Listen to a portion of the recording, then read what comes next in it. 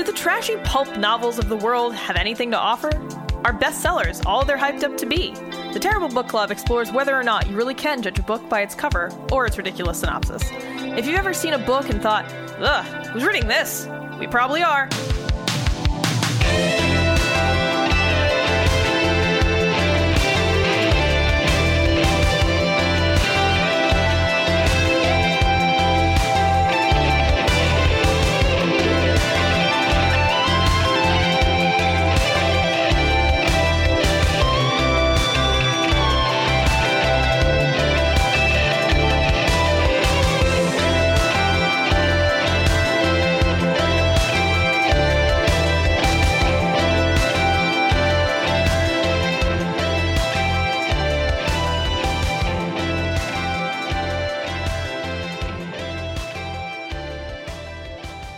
Hello and welcome to episode 92 of the Terrible Book Club. I'm Chris and this is Paris. Hello. This time we read Flashback by Dan Simmons at the request of our patron Jay. Jay said that it's my humble request that you guys suffer through Flashback by Dan Simmons. He was one of my favorites back in the day and wrote some really fantastic books, but going through his works I start to pick up on some increasingly troubling xenophobic right-wing sentiments in this dumpster fire of an alt-right circle jerk.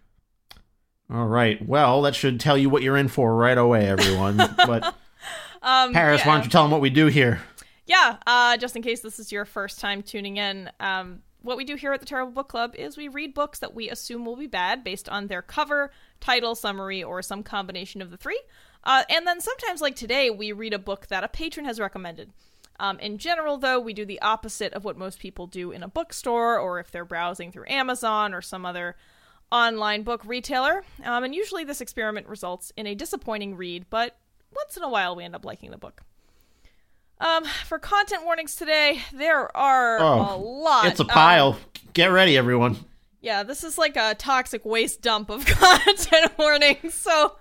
All right, we've got our usual barnyard language. You know, we swear, we speak casually. In addition to that, though, today we have age and gender dynamics that might be troubling, drug use, racism, and specifically the racism today, the race stuff is really bad. Just be warned, there is direct and frequent usage of the N-word and several other racial descriptors considered by most to be extremely offensive. We've got, guess who's back? Hey, welcome back to the party. Sexual assault. I wish you wouldn't show up every single fucking time. And we've also got violence and weapons. It's also impossible to discuss this book without also discussing politics. So please be aware of that and skip this one if you're not interested in hearing about anything political. Unfortunately, the way that this world is built, we can't not talk about it. And I know right now, hearing political stuff might not be what anyone wants. So, you know, if that's not what you want to hear right now, you can just skip on ahead or skip on backwards to one of our other ones. Wait a couple weeks, there's going to be another terrible book after this. Yeah. Oh, wait, but that one. Yeah, that one's also, never, you know what? Skip a month. Well, no, I would say maybe just go to our back catalog, check out some stuff from then. Right. The printed summary on this book is thus. Reeling from total economic, political, and moral collapse, the United States some 20 years from now is a shadow of its former self. But 85% of the population doesn't care. They're addicted to Flashback, a drug that allows its users to re-experience the best moments of their lives. After former detective Nick Bottom's wife died in a car accident, he began going under the flash to be with her. Now an addict, he's lost his job, he's estranged from his teenage son, and he makes his home in an overcrowded space carved out of an abandoned shopping mall. Nick may be a lost soul, but he's still a good cop.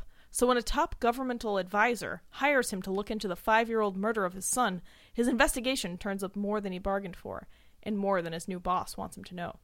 Soon, Nick becomes the one man who can change the course of a nation turning away from tomorrow to live in the past. A provocative novel set in a future that seems eerily possible, Flashback proves that Dan Simmons is one of the most exciting and versatile writers at work today. All right, that's the jacket summary. We've heard of some of our characters here. At this point, you've got main character Nick Bottom. Yes, that's a Midsummer's Night's Dream references this book lets you know many times. Yes.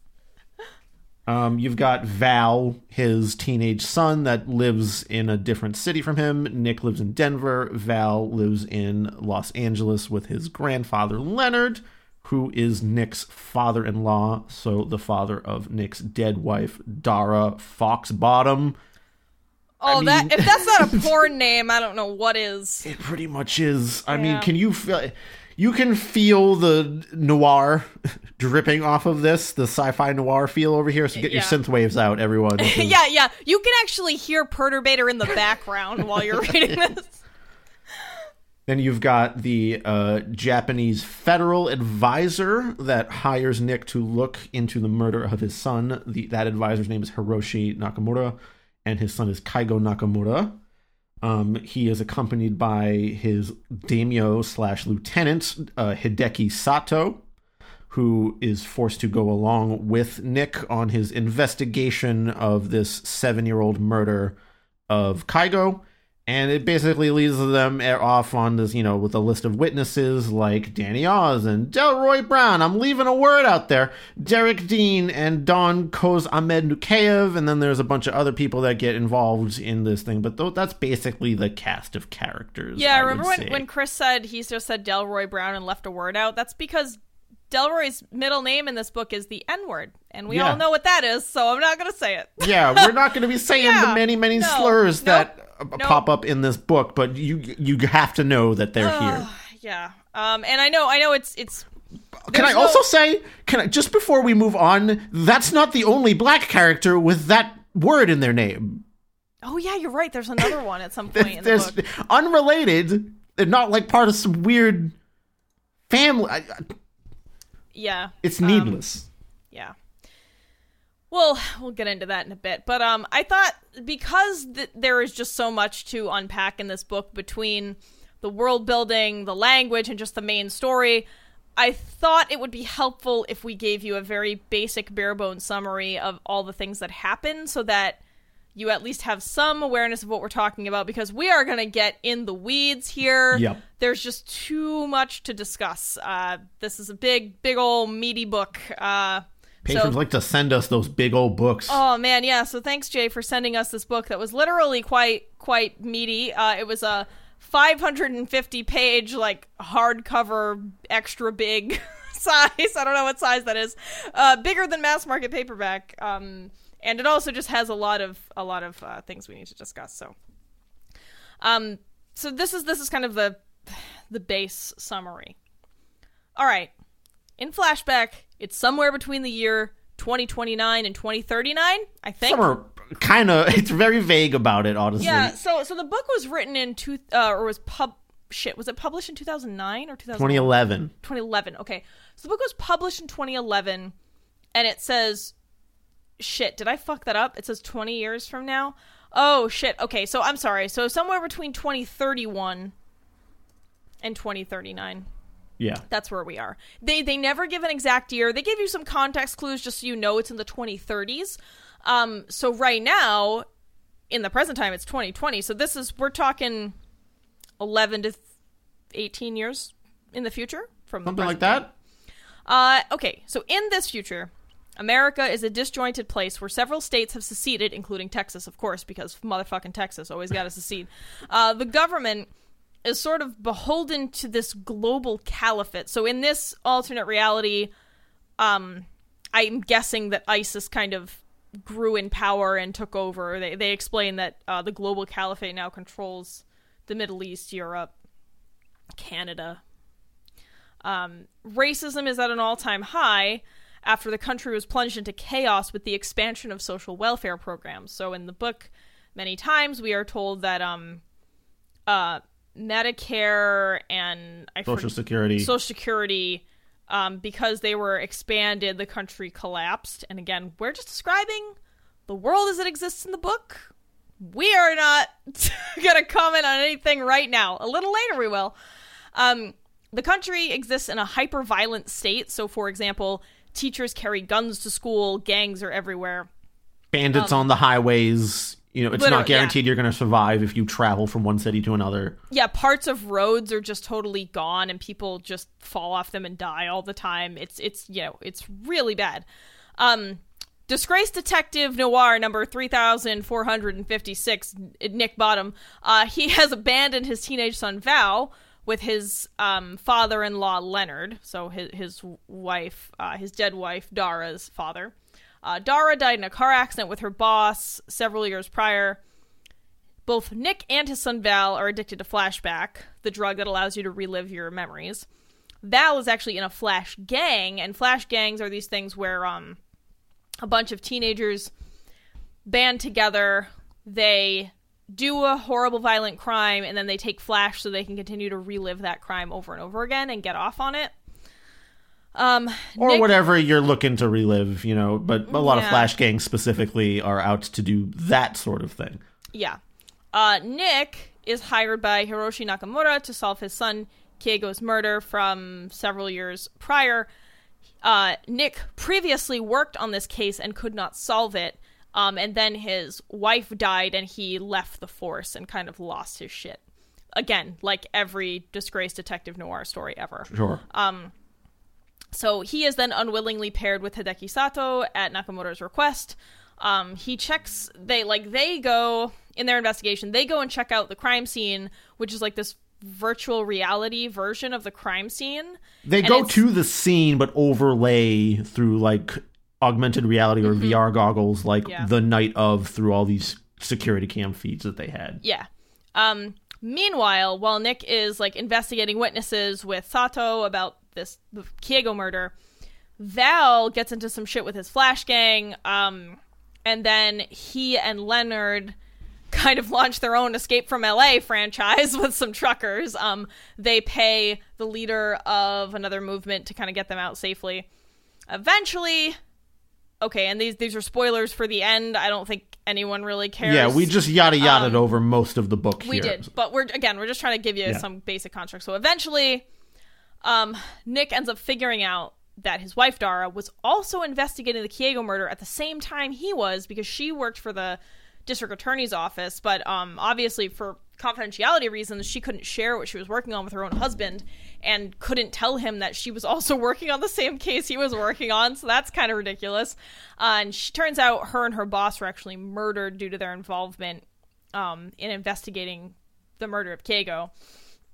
Turns out Keigo was actually killed by Sato, along with Sato's own daughter, who was Keigo's girlfriend. Also that Sato could prove that he could be the ultimate shogun of Japan. Hold on. So Nakamura could prove that he was willing to do anything to become the ultimate shogun. Oh, you're right. Wait. No, wait.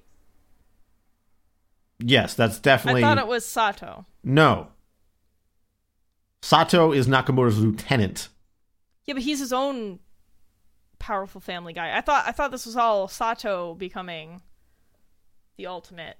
No, Nakamura tries to have, basically the whole thing is Nakamura brings Nick in to do this investigation just to, so he can record a video at the end of, his ultimate plan being laid out, so he can broadcast it to the world and reveal that he is as ruthless as possible as a shogun could be, because he's willing to execute his own son, and secondarily has lieutenants loyal enough to murder their own family for him.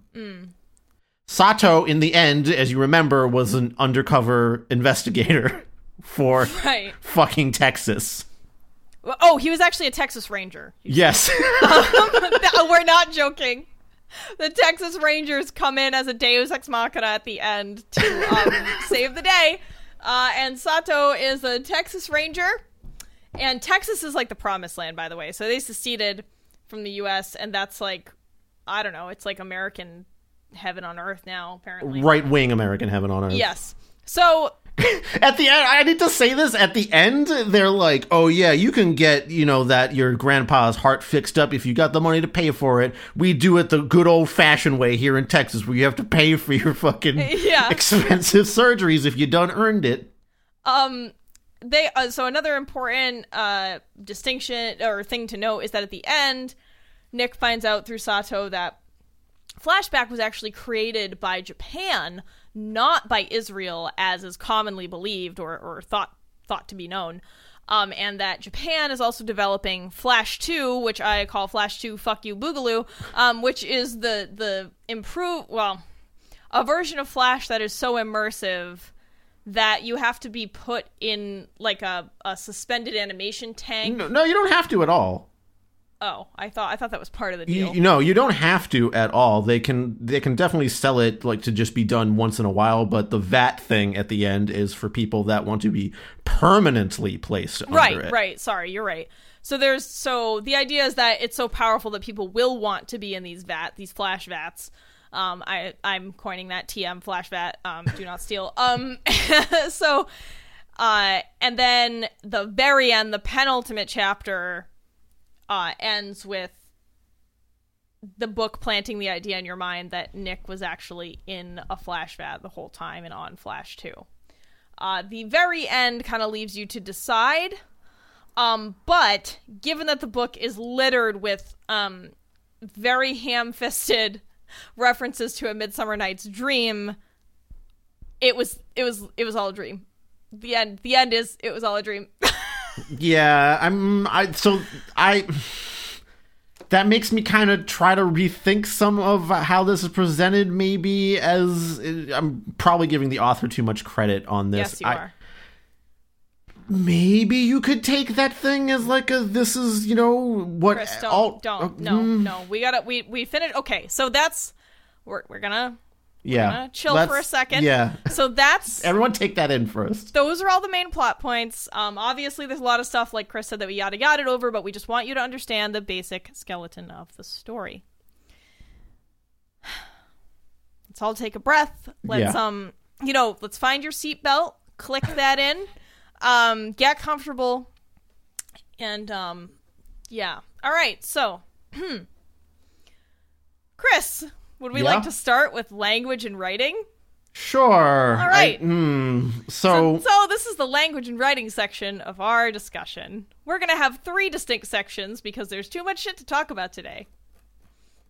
So first up, the choice to italicize some things and not others. I mean, you have your common thoughts are italicized, journal entries are italicized.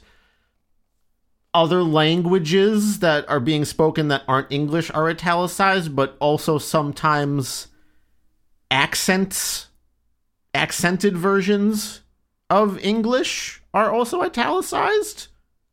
Yeah, so I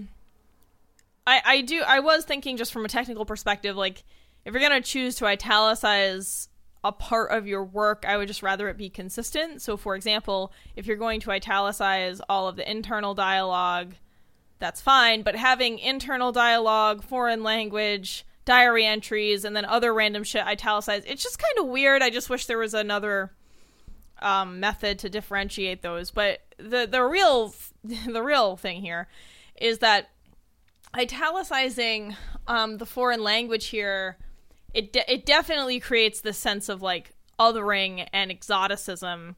I realized that my note said eroticism. Exoticism is what I meant.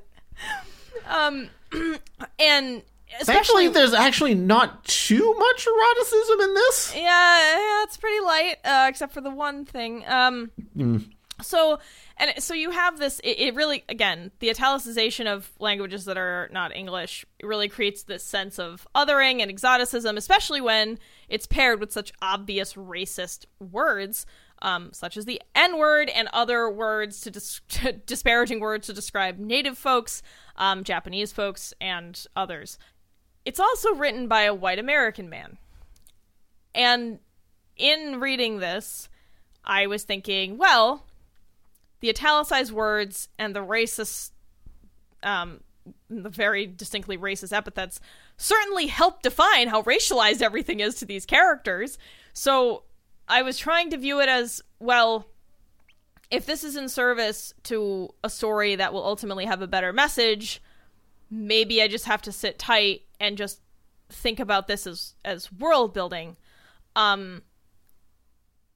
But, obviously that's not what happens. There is no, at least for us, in our opinion, there is no greater message here because we don't agree with the extremely racist sentiments in the book. And the other technical problem I have with the italicization is that there isn't always translation or context to help you understand what's said. So I can rarely piece together what the Spanish, Russian, or Japanese in this book even means. And I wanted to suggest that for contrast, there's, full disclosure, a friend of mine wrote this short story that I'll provide a link to in the notes. It's called Outside the KFC by Claudia Ward de Leon. And this is a story that's written in English that uses italics for Spanish very well. As an English speaker myself, the context in the story helps you figure out what the words or phrases are, even if, say, you don't know exactly what kind of food something is. Reading it, you know it's a food word. Also, this piece by Ward de Leon was written by a bilingual writer and is ostensibly also about race in America, but it showcases the hardships of racism in a real and compassionate way that I feel is compelling and succeeds where, as Jay says, this alt-right circle jerk fails. So again, I'll put the link in the comments, but I just wanted to provide an example to illustrate my point that the italicization of foreign languages is necessarily bad. Just the way that it's done in this book, in this context, doesn't work. And Chris, I know you had some things to say about the technical writing in Japanese. So I'm not a Japanese speaker or, reader or anything like that. But having read enough, manga in my time and getting a vague look at sometimes when Japanese is romanized into English lettering instead of kanji or hiragana or katakana or whatever is being written in actual Japanese. When I first saw some of the Japanese sentences written out in this book, the way they were written out was immediately very suspect to me. The thing that set me off the most at one point was, let me see if I could get this sentence up here. See, and this is so interesting to me because I have no familiarity with any Asian languages at all, and I wouldn't have noticed this stuff. So I mean, I have an extremely cursory passing. No, but it's great because you have just that, and even that's enough for you to smell bullshit. So it's just interesting to me, and it's like one of the things I really enjoy about doing the show with you and having another person who, even though we agree on all these really big points in the book, we have very different perspectives. So anyway. So the one that set it off for me was in one sentence where he says, Jiber to chakujikan, which I'm not a Japanese speaker, as you can hear. Yeah. But it doesn't even sound like real Japanese syllables to me because the letter T there appears on its own. And that would never happen in Japanese. I know that for a fact that you would never just have one consonant hanging out on its own like that. Well, and I mean, Chris, you've been to Japan and you know people who are fluent in Japanese. So yeah, I went to one of my friends who lives in Japan currently. She moved over there a while ago and has read romanizations of Japanese here or there as well as like regular Japanese. I showed her these sentences and I was like, do you understand what's happening here? Does this strike you as weird as it did? And she actually had trouble understanding at all what was attempting to be communicated, period. End of story, because of how when you break up syllables like this in Japanese. Another thing that I picked out that she agreed with was there's a line where someone says, Hi, junbi ga dekite bosu nu id shimasu. And shi and masu are two separate words. When I know for a fact that I've seen shimasu as one suffix to end a word before. And if you take she away from something, that kind of ruins the context of it depending on what it's connected to. So she could vaguely get the idea, and there was one line where she assumed they were saying, are you done with the barbarian, which did make sense for that scene, I would say. But the way that Dan Simmons was romanizing Japanese made no sense to someone who is somewhat fluent or pretty fluent in Japanese, I would say, and has dealt with these things before. And I also, even though I don't speak Russian, I swear to God, something struck me as weird about the Russian too. The only thing, again, I'm trying to give this guy too much credit, is maybe it's a future language thing where some things got changed in the last 11 years, which doesn't, as much as they changed in the Japanese here, it should not have changed that much. Yeah, language doesn't change that quickly. It certainly changes over time drastically, but it takes much longer than a decade. And the other thing I wanted to know is, maybe this isn't a Dan Simmons problem. Maybe this is a editor-publisher problem. Like, maybe he was like, oh, I want it to say this in Japanese, and then whoever they hired to do it at the publishing house just fucked it up. I mean, I don't want to place... Yeah, you know, we have enough other blame to place on Dan Simmons today. Sure. But it's just indicative of the sort of blasé treatment of a lot of other cultures in this book. Because, boy, is there not really any deep research into any cultures besides, like, surface-level understanding of certain things, which we will also get into. I've never read a book where the main character, like, all of the characters you're supposed to care about are so deeply racist. It was really everything in tough. This book is in a racial context. Yeah, it was really tough to read at first. I couldn't believe that this was such a mass marketed book for kind of everyday reading. I was really surprised that this wasn't more of a niche alt-right conservative thing. It's very strange because this was published by what? Hatchet Book Group. Oh, I thought it was someone else. But Hatchet's still a big publisher, so yeah, it really threw me for a loop. And at first I was like, well, Paris, you're just being too sensitive. You know, maybe they're just really trying to invest you in this world, and there's going to be like an arc, you know, where the character changes, and this is really just necessary world setting. But it isn't. Again, I mentioned this a little bit earlier. And to illustrate just how unabashed it is. I mean, Chris, I don't know that you'd feel comfortable reading an example, but there's a few passages where Nick is talking to Sato, and the book really reinforces how Nick perceives Sato's accent. Yeah. So I don't know if I can find one off the spot, but toward the beginning, there's a lot. I definitely remember at least one where Sato is written as speaking perfect English, and I understand, you know, depending on how you want to do accents, you might not want to write in the specific accent you're doing all the time. But every so often, after a line from Sato, there'll be an italicization, basically, of him mixing an R and an L. One example is he says easily in a sentence, and after he says that, after the quote mark, there's an italicized easery in there. And this is driven home, like, at the start of the book especially. It happens more often. Towards the end, it stops happening, because I guess you're supposed to assume and just continue this accent in your head. Well, no, I think it stops because Nick slowly develops companionship with Sato and more respect for him. True, but he still has racist meltdowns towards the end of the book. Totally. There's very little development of his character, but sorry, continue.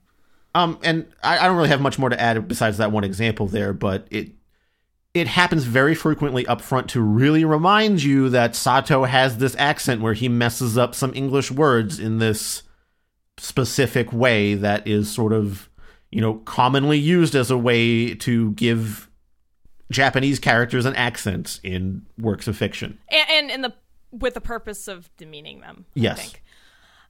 So, again,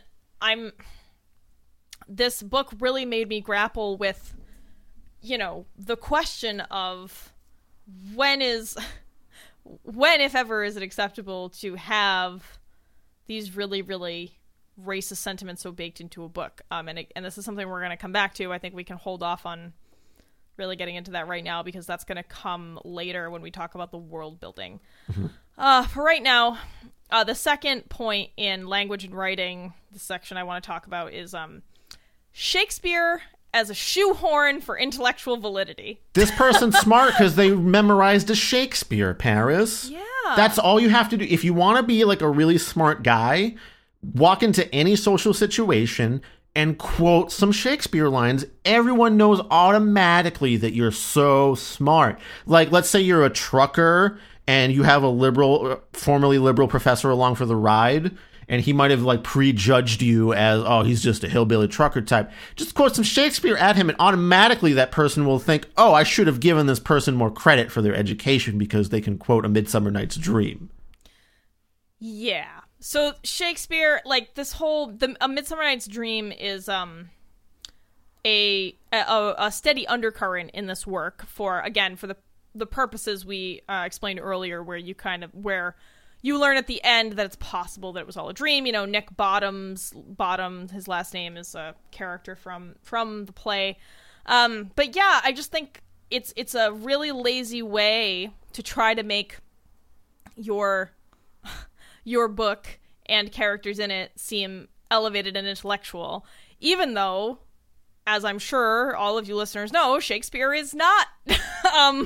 No. Shakespeare was never intended to be material for the body. Enlightened. Yeah, Shakespeare, and this kind of like disconnect has happened because of the evolution of language over a few hundred years. Actually, if you want to talk about the evolution of language, sure. I think, yeah, a lot of people just perceive older versions of English as being maybe more heightened and enlightened than they are, because they just can't understand them.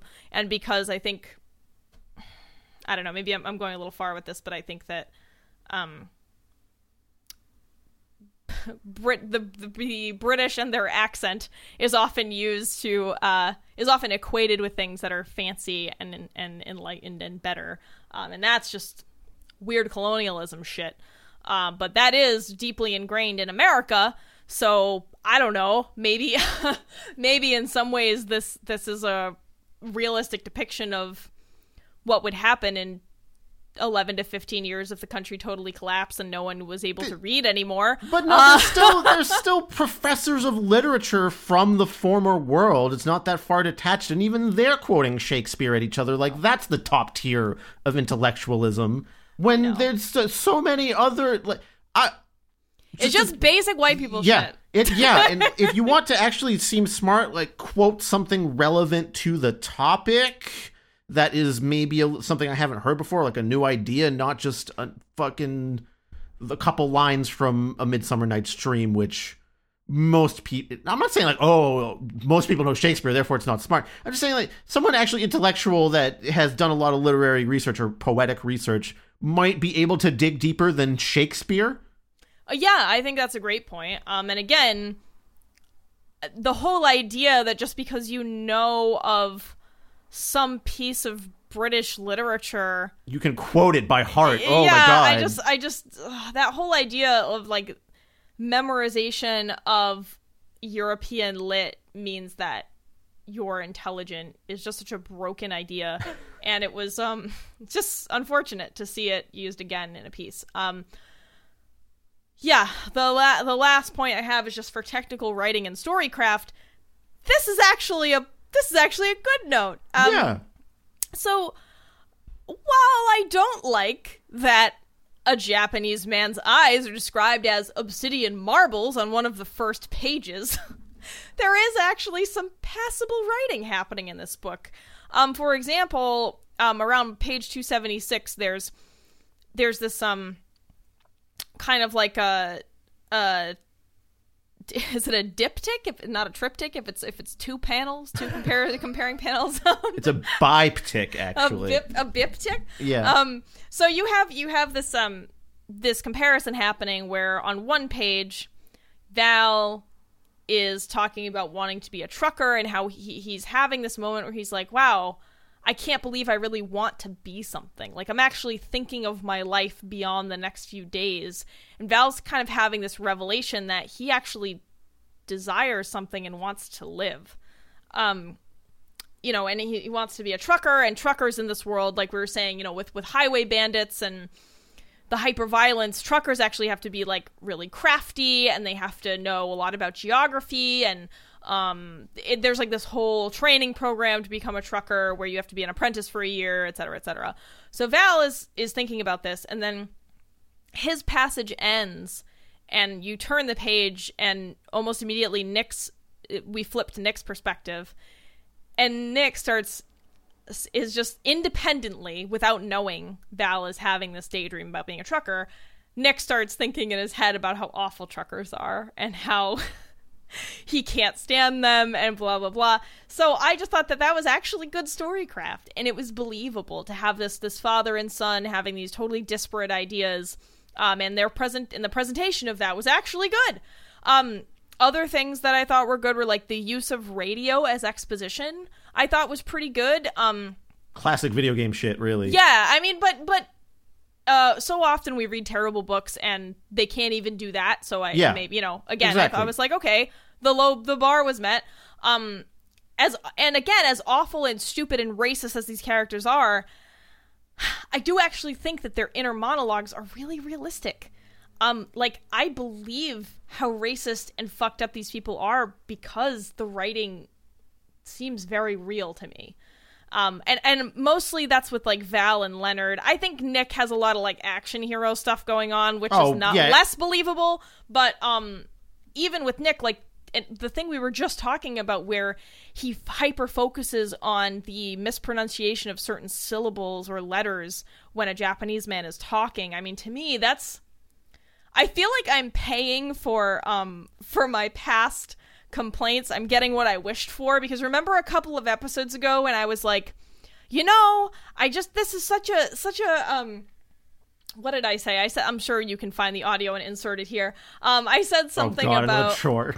I know. I said something about, you know, this is such a lazy, shallow depiction of a villain. Like, I want to be in that villain's mind, and now I'm paying for that in this book.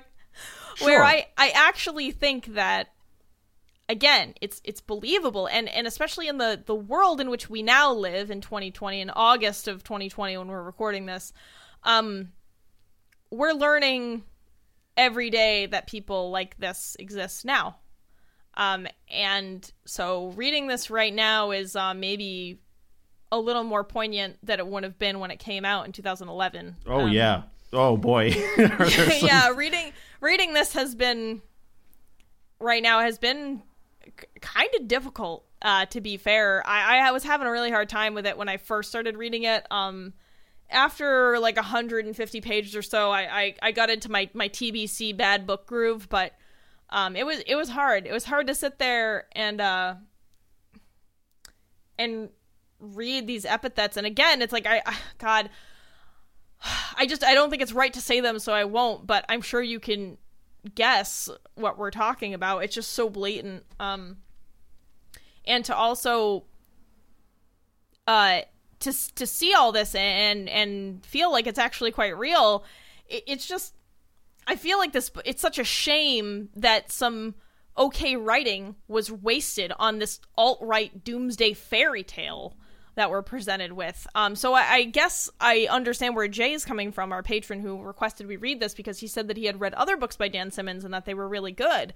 So clearly this author is capable of crafting something of value, but here, I don't know if these are ideas he always held or if he became extremely conservative and racist over time. I don't know. But yeah, it's a shame, because I actually think that the storycraft is all right, and the basic mystery is actually fun for like a sci-fi noir thriller thing. Yeah, anyway. So I had a lot to say about this point myself, actually, because for such a long time as I was reading this book, I had a similar experience to as you had maybe in the start, where I thought maybe this is some kind of parable about how this extremely racialized thinking can lead to, you know, destructive impulses and ruin society, yada, yada, yada. And I think maybe because I wanted to give it credit for being a decently well-written, or even above average, maybe, I would say, in terms of its mystery craft and how, well, maybe not that, because... I wouldn't say above, but it was fine. It was like, on a scale of 1 to 10, it was, I don't know, a 6.5? Yeah, I mean, a lot of the big reveals are just some villains smoking a cigar and going like, well, did you think of this, Mr. Bottom? Like, but it was super entertaining and like a trying to think of, if you've seen the new Judge Dredd, sure, that's a great, I think, comparison of how maybe it's not the most intellectual new idea, but it was engaging. Sometimes maybe you want a dystopian cyberpunk run-of-the-mill mystery just to, you know, escape from the world a little bit, which certainly this one didn't do at the time. And just the way everything in the end comes together lets you know that that's not what was... That point wasn't about, oh, there's going to be some kind of parable about how this kind of thinking leads to dangerous outcomes. Not at all what he set up at the end. So I had fun reading a lot of the Nick chapters when we didn't have, the extremely racist drizzle of world building dipped all over this donut, essentially. Well, yeah, well, all right. So it was like a perfectly fine donut dipped in dog shit and blood. Oh my god, that's a good one, Chris. Yeah, so what do we want to do? Do we want to jump to world building, or do we want to talk about the main storyline and the characters? I would say going to world building makes the most sense now, because that's section just 2. This is the problem. There's a lot of parts about it that are good and cool, but then the rest of it is just suffused in racialized thinking. Yeah, so for example, something I really liked about the world building was flashback, the drug, the titular drug. I was like, this is a really plausible drug to me, like something you take that'll allow you to relive memories. To me, in 2020, that seems like something that could totally exist, in the near future. And the fact not the way that flashback works in here to like guarantee you like memory re-entry. No, it's a little different, because they do describe it as kind of floating above your memory and also feeling the same exact things you felt then. It's a little detached, but to me it just seems like something that could be real in the next, I don't know, few decades or something. All right. It doesn't seem totally outlandish, because I feel like in so many, in a lot of books where there's some fantasy drug, it's so hard to comprehend how something like that could exist. Whereas this, I feel like, I don't know, it probably could. It's cheap, and also the whole idea that 85% of the population is addicted to it makes a ton of sense because the country is so fucked, right? Yeah, it's a fantastic storytelling device, actually. Yeah, I was like, this is really cool. I was like, okay, I'm into this part of it. And when I was first reading it, it starts off, like we were saying, sort of like a predictable but still fun future noir story that maybe might be cool as like an anime, or like I said, as made in the style of that new Judge Dredd film. If you haven't seen it, you should see it. It's really good. Lena Headey is the main villain in it. If that tips your hand. Yeah, it's a little bit Ghost in the Shell crossed with the Turner Diaries. Hang on. But then they introduced the main character's estranged son, and suddenly I've had to read a graphic rape scene by page 24. Yeah. And that's when I actually had to put the book down, and I texted my boyfriend, and I was like, hey, I just had to read this. I need to talk to somebody about it real quick. Because I didn't want to talk to Chris, because Chris didn't have the book yet. So I was like, fuck, I'm so tired. Yeah, don't want to spoil that for me. Well, it's just, we try not to talk about the books before we sit down to record. So I try to do my best not to do that. So anyway, I was just like, hey, I'm just so, I don't know. I'm a little burnt out on reading sexual assault in books right now. I think we both are. And again, this is another part where I was like, oh God, I'm totally paying for my request to be inside of a villain's mind, right? Like, this is another section where I was like, fuck, this is kind of what I asked for. So I had to sit there and think about it, and I did come to the conclusion that, like I said a few minutes ago, this book does do a good job of constructing these character portraits and this awful dystopian version of America, even if I don't agree with it. But again, one step further, when I'm faced with media like this, when we're talking hyper-violent, sexual assault, racist, awful, kind of almost anti-human thinking, I always think, who does this serve, and did it need to be written? And that's a question I'm going to leave for the end when we talk about if we can fix it. But that's kind of what I kept coming back to with this book whenever I stopped to think about it. So again, that's something we're going to come back to later, but I urge you to think about those two questions whenever you're confronted with something similar. And other things about this world, I was like, oh, there's a woman president. And of course, Chris made a note that was like, yeah, who we never see. And this whole book fails Bechdel test in such a massive fashion. Oh yeah, women are just pawns in this book.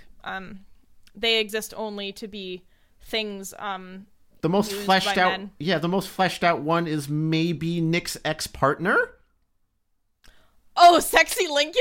Yeah. Sexy President Lincoln? Yeah. You know what? Well, you know what? Let's just get that out of the way because this is just a random note. But we're basically going to be rapid firing a lot of little tidbits about the world at this point. Yeah, so possibly one of the worst descriptions of an attractive woman. God, I'm sorry, I can't find it in the notes right now. I'm having a hard time finding it. Where did that go? Oh, so possibly one of the weirdest descriptions of a woman of color I've ever read was on page 218 in this book. Chris, I don't know if you can scramble to find that while I explain a little bit. Sure. So there's this idea. So Nick is thinking about contacting his old partner, who is this woman, and he's in his internal dialogue. He's thinking like, well, she isn't what I'd really consider attractive, but she kind of reminds me of President Lincoln, so I want to fuck her. And the way, of course, he describes her, I don't know, as like mocha or coffee colored, as all shitty writers do when they're talking about a person of color.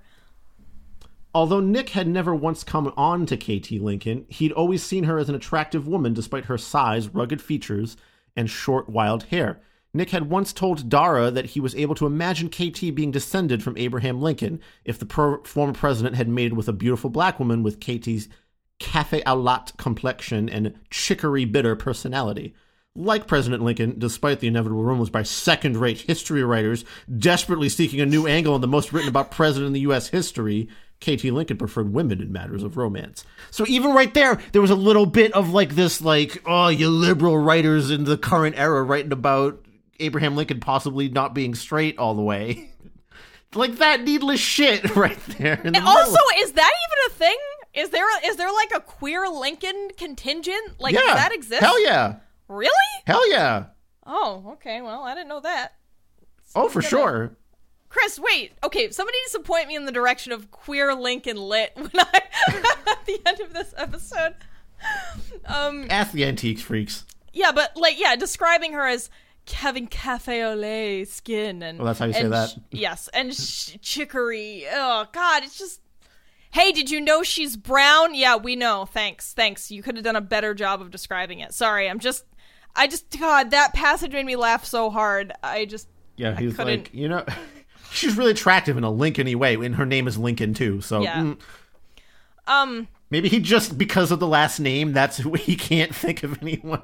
I think so. I mean, I don't know. Anyway, glad we got that out of the way. Back to world building. Right, so we were talking about, so let's get a little more in detail about the world building. So we described it as, hyper-violent, very divided, like so divided that there's different, I hate to even say this, but different races run different parts of LA. Like there's a whole section of LA run by the Reconquista movement, which I think we're told that the leader is Mexican, is that correct? Yeah. Yes. And the leader of the Reconquista is actually friends with Leonard, but Leonard doesn't know he's the leader of the Reconquista until right before the Reconquista is going to try to take LA. And he's like, we've had some good times playing chess, white guy. You know what? If you give me a ton of money, I'll let you and your kid leave. Before the city is razed to the ground in a race war. I heard your son or your grandson there was perhaps involved in the rape. We didn't talk about that. Yeah, so that graphic rape scene that appears up front is Val's Flash Gang essentially assaulting a young Mexican woman who is they even describe her as neurodivergent, let's say. Yeah, think of the most common and shittiest way to say that, and they say that. And so Yeah, so we find Leonard's friend gets wind of this, and he's like, Leonard, I don't think Val's that type of kid, and Val indeed is not. He does not participate. He just keeps watch, which somehow is painted as less bad. But anyway. He's still turned on by what's going on. But we'll talk about. Yeah, there's a question of Val's queerness that we'll talk about in sure. And so anyway, this particular Reconquista asks Leonard, hey, do you want to get you and your grandson out of the city? Now would be a great time to do it. And they do indeed take him up on his offer. Yeah.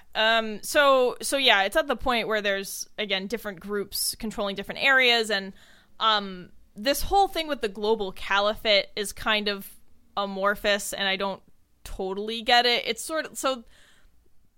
you see... Paris. Well, there's the global caliphate, but also Japan. I don't know. Well, you see, because Obama disarmed us of our nuclear weapons, when the caliphate got hold of nuclear weapons and destroyed Israel, the rest of the world's nations just bowed to them unquestioningly because they were worried about what the caliphate would do. Yeah. I figure if you're detonating a whole country, you'd probably get some reciprocal action at some point, but no, it just seems like everyone gave up because they didn't have enough nukes to counter the caliphate. It was because you see Obama was lenient on Iran. It literally, this is the reason, is like Obama was lenient on Iran, Muslims got nukes. Oh no, everything is run by the caliphate. It's pure Fox News talking point. Oh yeah, this whole book, you would think that this whole book was cobbled together from scraps of Fox News talking points on the newsroom floor. Like someone just emptied a Fox News waste bin and just started taping shit together. That's what the whole world building is. It's pure fear porn about, thanks, Obama, you bankrupted the economy by allowing people to have Medicare and Social Security. With a complete misunderstanding of how Social Security is funded, it's like, oh, they bankrupted all the tax things, all the revenue because we were giving out too much in Social Security. When Social Security is funded solely by the payroll tax on Social Security, it is completely separate from all other taxes. Yeah, I know. And this is like a bizarre thing about this book is there's all these, I actually forgot about this note, but it's relevant to world building, but the author actually takes care to note actual historical events, in the book, and I appreciated that, even if he used them in a way that I didn't agree with. But then, he gets things like that wrong, like basic shit about how our government is funded. The root is always liberals so soft they let everything get out of hand, and they didn't properly punish or put down people that stood up against America who used to be strong and now are not because thanks Obama. Yeah, I mean, he does actually talk about how the election in what does he say? Chris, I actually have a note if you could read it. It's page 380. He's like, it all, like, we were like on the fence in 2008. 2012 pushed us over, and then I forget, something like that. But there's I made a note that it's on 380. I can't say I do remember, Julio, said Leonard. The election year of 2008, we were almost there. The election year of 2012, we were there. And in 2016, we were beyond the tipping point and have never gone back, said Julio as the truck growled in its lowest gear to reach the summit of the pass. He's talking about like an extra Democratic senator being elected president. And boy, oh boy, were you a little bit right in some ways, Stan. It's hilarious how there's like mass unemployment issues and like, mass gatherings aren't a thing anymore because Democrats, when in reality, you got your mega Republican in power, and look what happens. Yeah, so it's been really interesting to read this book published in 2011 in 2020. It's so on the nose about certain things that we're living through right now, but it comes from the complete. It's like nothing about how this happens was correct in this book, but he got the things that did happen correct. Yeah, like there's a point where he's like, yeah, now most of the country's illiterate, and I was like, I don't know, if we stick with this trajectory in 15 years, yeah, that might be true. There's even like lines about, oh, all the global warming people were wrong, and now they're ashamed and embarrassed and rendered into the trash pit of history. Yes, there is literally a line that explains global warming isn't real because it still snows, which is another like basic misunderstanding about climate change that is parroted by the extreme right.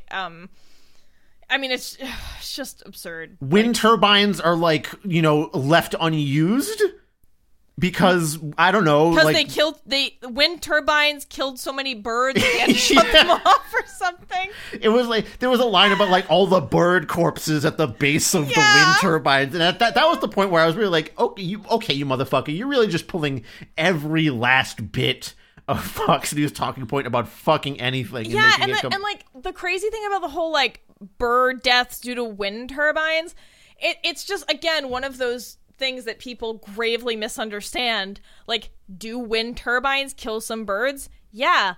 Do a bunch of other things kill way more birds? Yeah. Like, birds fly into things and die at a much higher, like, they fly into radio and cell phone towers and buildings at a much higher rate than they fly through wind turbines. So it's just shit like that. I mean, there's more every things last bit of Fox News juice is squeezed out into this story. God, I couldn't. The most rotten apple.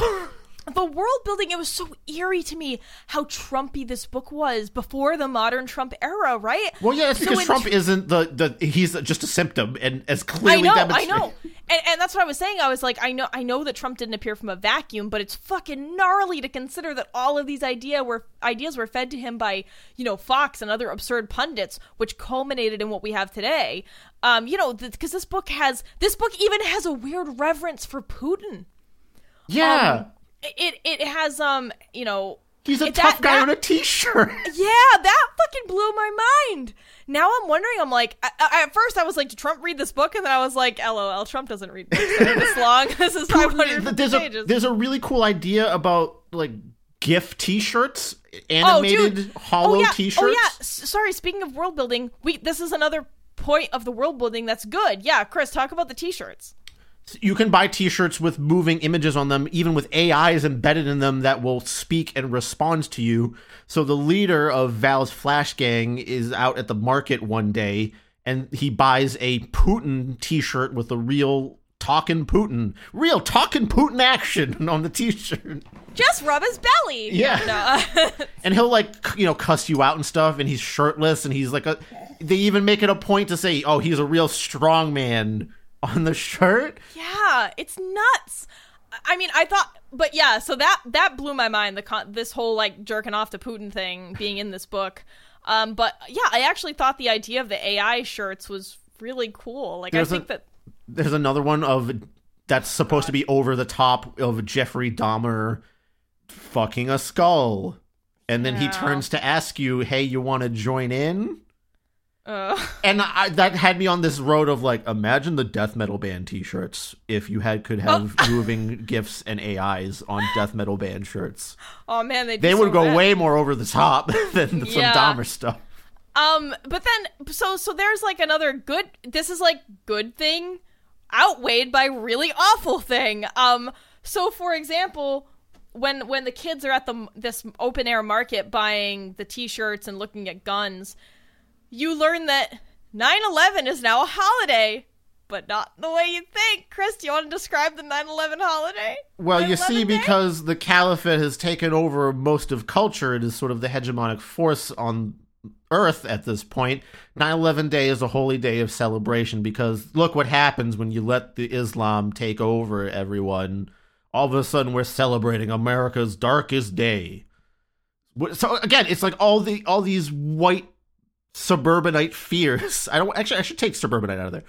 It's all these white male fears of no longer being relevant exploded to 11 and shoved in your faces. Oh no, America isn't relevant anymore. What a tragedy. You forgot about 9/11 Day, about how many Muslims celebrate 9/11 Day by blowing themselves up. There's a lot of suicide bombings on 9/11 Day. Yeah. I mean, there's suicide bombings all over the place, which is why you can't have gatherings anymore in this world. It's not a plague this time. It's so many suicide bombers willing to just strap themselves up and blow a bunch of people up, which, again, is just a bigoted look and a shallow understanding of why people were doing this in the first place. It's not like the ISIS had an unlimited supply of these. It's not like Al-Qaeda had an unlimited supply of these people. You have to take particularly radicalized and hopeless people to be able to do that. And I suppose that's the case in a world like this. But if the caliphate is the global power, why would those people be hopeless enough to do this? Yeah, that's a great question.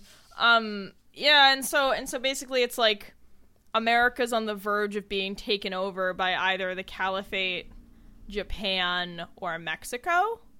I think that's kind of... Yeah. We're at that Generally, anyone with a big enough army is about to maybe encroach on whatever they can take from the former United States. Right, and the Mexican contingent, like the Reconquista, is portrayed as too disorganized to actually get anything done, which is in itself, I don't even want to... Japan is seen as very strong. And because of their Bushido code. Yes, because they have ninjas. You like see, literally this is some Steven Seagal fucking shallow white dude understanding again. Yeah, and I don't really know much about Japan or its history, but even I was wondering, is this really how it worked? Is this right? Because I didn't understand, and I wasn't sure I could trust the descriptions in the book. There's like hilariously, there's this very liberal idea in the book of safe injection sites for Flash though, because there are these places called Flash caves where you can pay to go and use Flash and have your stuff guarded. And I was like, am I seeing safe injection sites in a conservative book? Sure, but they're still regarded as places degenerates. I know. But I was just, I was just noticing some things. There's the Naropa Institute, which is where a bunch of rich people use Flash to try to relive their lives to achieve nirvana, which is kind of sold as I don't know, it's almost like almost Scientology-ish. Sure. In that it's revealed in the text to be bullshit, probably costs millions of dollars, etc. Yeah, I don't know. There's also lines about like vandalism being the downfall of society, which, in recent times, we've had a lot of talks about vandalism recently and how maybe it's not the downfall of society. Yeah. There's also this they who have destroyed everything, and you have Leonard bitching about liberals, but they never really define it. Then there are these right-wing radio screeds that kind of sum up a lot of it, starting on page 318. I don't know if you want to read any of it, but I think it might be helpful if you feel like it. Sure. While I'm looking at that, can I just say how I hate Leonard as a character so much, just because every chapter you read by him is this liberal professor learned his lesson because he was too soft thinking, and now he's changed his mind because everything went to shit. You see, you darn thinky types. I'm putting on too much of an affect there, but like really, it just feels like Leonard is the put upon liberal professor who had to learn the hard way about what's really right in this world. Yeah, and there's even like at the end, they're like, well, Leonard has this condition, but it's going to take 3 years for him to get a transplant, and he'll be dead from a year from now because, the commie healthcare that we have, it doesn't actually work because you have to wait years to see a doctor. But here in Texas, where you pay for your heart surgery, boy, do we really keep the rabble out that way? I mean, I'm not going to say that, a single payer system won't have wait times, but they obviously are way exaggerated in this. And there are plenty of countries in the world that have single payer, i.e. government healthcare, where that is not the case. Yeah. Looking at you, Iceland. Mm-hmm. Looking at you, Norway. It's... Anyway. I have that radio portion here. And I want to actually give a preceding paragraph, which almost gave me some of that hope back again about this being some kind of parable about alt-right thinking. Val half dozed to the sing-song revival preacher-sounding right-wing polemics being shouted out by the all-night talk jockeys, interrupted only by weird call-in programs where the people calling in were crazier and more right-wing than the radio announcers. No, we weren't always like this, friends. 30 years ago, 25 years ago even, we were still a great nation, a united nation, 50 full states, 50 stars on the flag. We chose decline, my friends. We chose national bankruptcy and the bankruptcy of 47 states to keep the government's entitlement programs going.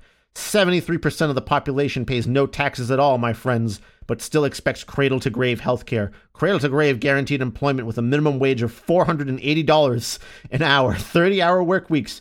When anyone chooses to work in this great, lost, botched, ruined nation of ours, and retirement age at 58 with full Social Security benefits, even though there are now 18 non-working retirees in this country, including the 11 million illegal immigrants who've just received the most recent amnesty and citizenship. Yes, 18 non-working retirees for every working American in this country that's forgotten what hard work really is.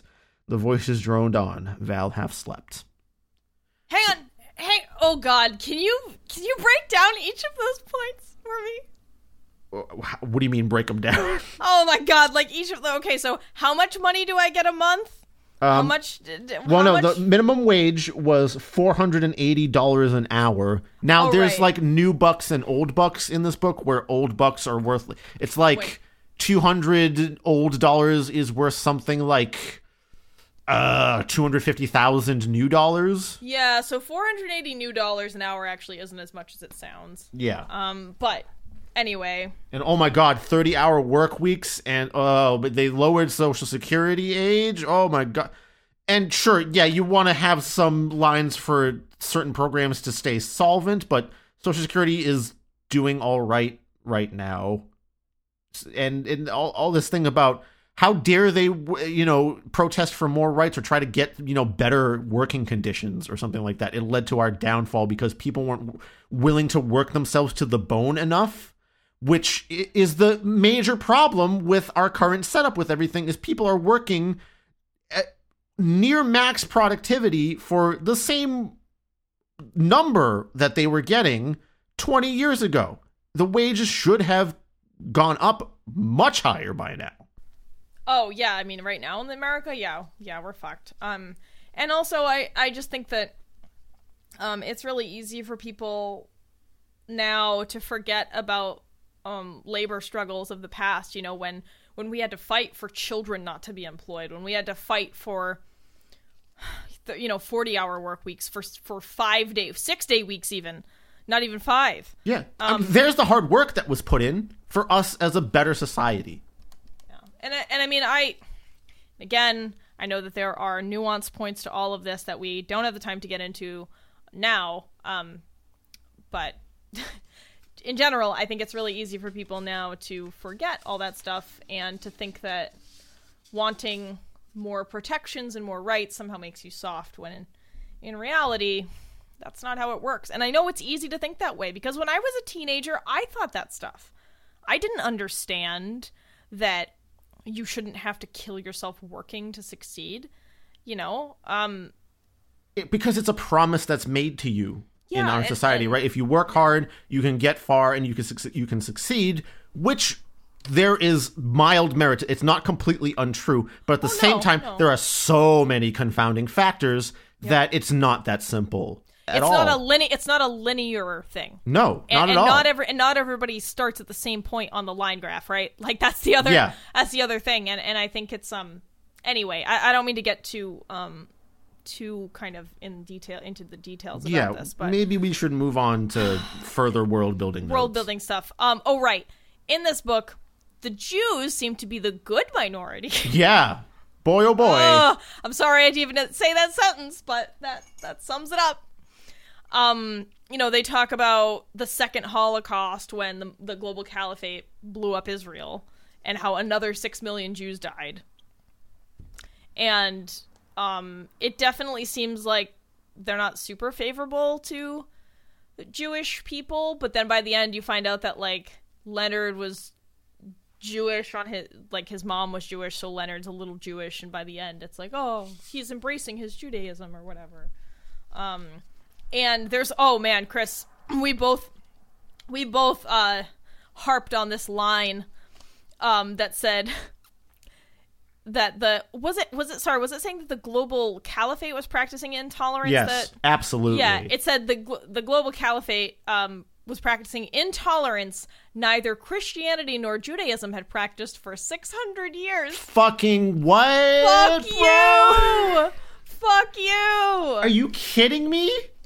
I don't really know anything about... I think he's stopping at the Crusades or something, and assuming that from the Crusades onward, everything was chill with Christianity. No! And again, I don't know anything about Judaism, but I certainly don't... I don't know anything about it being quite as intolerant as Christianity. I mean, you could look at some Orthodox sects in their sort of treatment of women, which is one thing to think about here, but... Yeah. But I think Christianity is just kind a of fucking laughable sentence to put in here. I mean, even if you are yourself Christian, I'm sure that you can recognize some really bad things that other people claiming to be Christian have done in the very recent past. Mm-hmm. Like yesterday. Mm-hmm. Not 600 years ago. I think it's really it's kind of...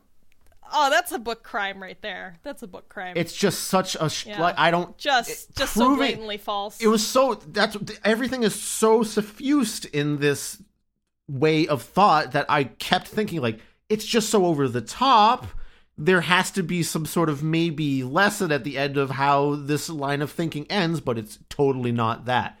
I don't know if you want to get into the particular ending right now, but. Well, no, we're gonna talk about the story and the characters in the next section, but that's right. So remember, I was saying that the U.S. was kind of at a tipping point where it was about to be taken over by someone else.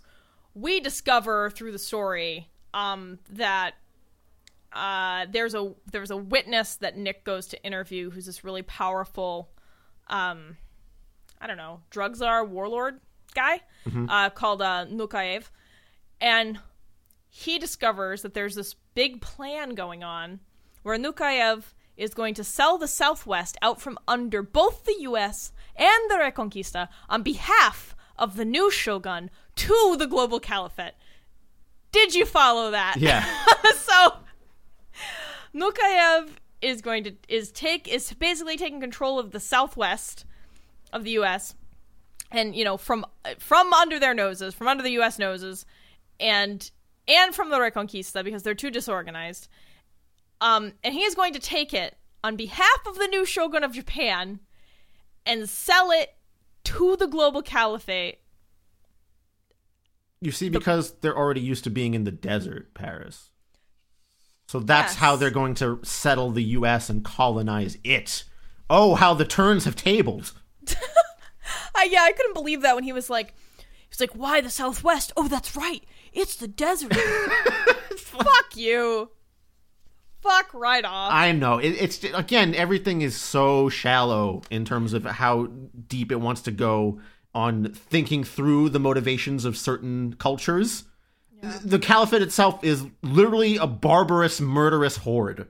Oh, Chris, we didn't talk about another part of the world building where Al Jazeera is touted as an evil news channel, yeah. Which is also something I remember from like weekly beheadings or something. Yeah, no, daily. So there's a whole channel that Al Jazeera runs, and again, Al Jazeera is just a fucking news organization.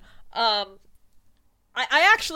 think I took particular offense to this because I've been like reading, and Al Jazeera is like one of my news sources, so I have a policy where like I don't read one type of news or one news organization. I have like CNN, Al Jazeera, Fox to get the crazy angle, just because I think it's the Washington Post. You have you need an assortment. You should never take you need a diet of many sources. Yeah, and I mean, as much as I don't want to give any credence to Fox or like Breitbart or anything, I think it is useful to see that stuff so that you understand what the fuck else is going on outside of your little bubble. Mm-hmm. Anyway, I actually like Al Jazeera, so I was like, oh yeah, of course you're like, oh, the one that sounds daily boring. Beheadings is it's a big quota there, guys. Oh yeah, how many? Yeah, where are they getting all these people to behead? So, and stoned.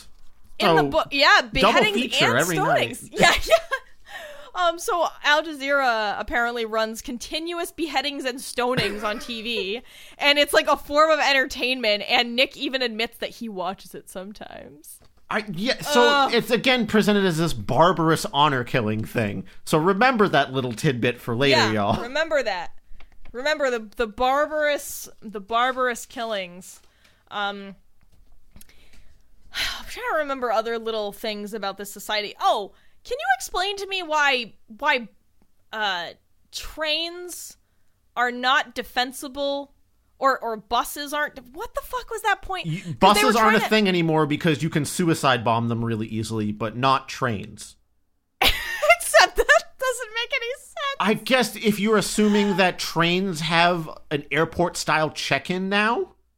Well, we're talking about in service to world building. I remembered something about the transportation that the book was talking about, and there's something about how buses are no longer a thing. It's only like personal vehicles and trains and flights, very very very expensive flights. Yeah, flights are only for the ultra rich or government. I just didn't understand why trains were defensible, but buses weren't. It's not given to you at all, but I have to assume that there's some kind of airport style check-in for that, which you could also do for buses. Yeah, so that made no sense to me. Yeah, there's no reason you can't also do it for buses. Yeah, and like there was some other point too about about something that was was it something travel related? Now I don't remember. Let me see if it's in my notes. Maybe like the ATVs, like the tanks that they have to travel across the Southwest US in. Was it something about those things? No, I'm sorry. You can cut this because I don't remember what I was gonna say. But I'm trying to remember some other world building stuff. How about the extremely lazy way to name future versions of things? For example, the expanded version of Medicare is Medicare 2, which I have dubbed Medicarer, you see. Medicarer. Much like the upgrade to Flashback, the drug is just Flashback 2. And then perhaps the most creative one was Coke has turned into Ultra Coke. Which is just... I'm fine with Ultra Coke, honestly. At least there was some effort put into that. It's not just Coke 2, which I was half expecting at that point. It's just really laser names for future shit. What's the next video game's gonna be? Oh, it's Video Games 2. I don't know. I actually did think that the way that he... there are some exchanges that Val has with his gang friends, and some of the slang that is created, I think, is actually fine. The slang is fine. Believable to me. Yeah, so that was another point that was good. There's a lot of chill sweets and cool shit, which, alright, fine. Yeah, that worked for me. It's really just the specific names of the things just being given a 2 at the end.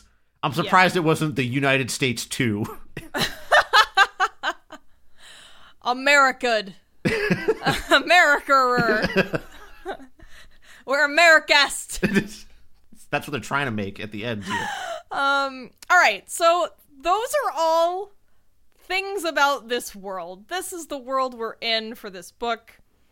Now, we're gonna end with talking about the main storyline and the characters. So, I know we gave you a brief overview at the beginning. So now we're gonna get kind of into the details of the story, and the characters. So first, I think we're going to talk about Nick. So Nick Bottom, our disgraced detective dad, number 5,468 or whatever. He was 3,456, Paris, please. Oh, sorry, excuse me. And the thing that I didn't understand about this book is it felt like it was trying to make Nick cool, and we were supposed to like him, but his one-liners are super lame, and he's also a jerk. Like, he doesn't... It's not the kind of, disgraced noir detective where he's maybe a little jerky but has redeeming qualities. Like, or he's Nick doesn't have any redeeming qualities. Or he's only an asshole to people who deserve it. The first witness he interviews, Danny Oz, a poet, mentions that he saw Nick's wife around the party where Kago was murdered, and Nick pulls a gun on him and demands more answers right there when he wasn't necessarily resisting telling him about it. this witness is making me think of my dead wife. I should shoot him. Is kind of how that passage read. And that was what immediately made me think, like, wow, why are we supposed to like this guy? I didn't understand that. I mean, there are other instances of him being a jerk. I mean, you know, the way that he thinks of Sato throughout most of the book until Sato saves his ass. He has a racist meltdown at the end where he's like, I don't care who takes over America. If it's those people, or those people. And they're all slurs that he uses in his particular, like, internal monologue there. And even that could have been some kind of moment of realization for him where he realizes, oh, what does it matter who's in control of these states as long as it's safe and I can do what I want? Which in Nick's case is to go into a flash cave and live, you know, with his wife and his memories forever. But it's not even wrapped up in that way. It's just he's upset that everything has gone to shit because everyone got too soft. Yeah, and he just, like I said, he has these really lame one-liners, which unfortunately I didn't take note of, but I don't think... Oh, there's one where... I don't know. I can't even remember the context, but I'm the trophy is something that he thinks at one point. He was in a room that looked like it had a bunch of glass cases that could have held trophies, and he was like, oh, I'm the one that's captive. I am the trophy. Just really stupid. But sorry, yeah, I didn't take notes on specific bad insults. He, you know, just the way that he talks about things, he even when he's in the car driving with GPS and he's mad that the navigation system isn't working well, he calls it mildly, R-word. And just what, like, how are you supposed to relate to someone like that? There are other things, I'm trying to think of what else about Nick, but yeah, he's really just not a very interesting character. He's like every other, like I said, detective noir guy. He does. Oh no, my wife died. I'm gonna get real drunk and use this drug and have to quit my job or get fired and give up on my kid and blah blah. It's like every story ever.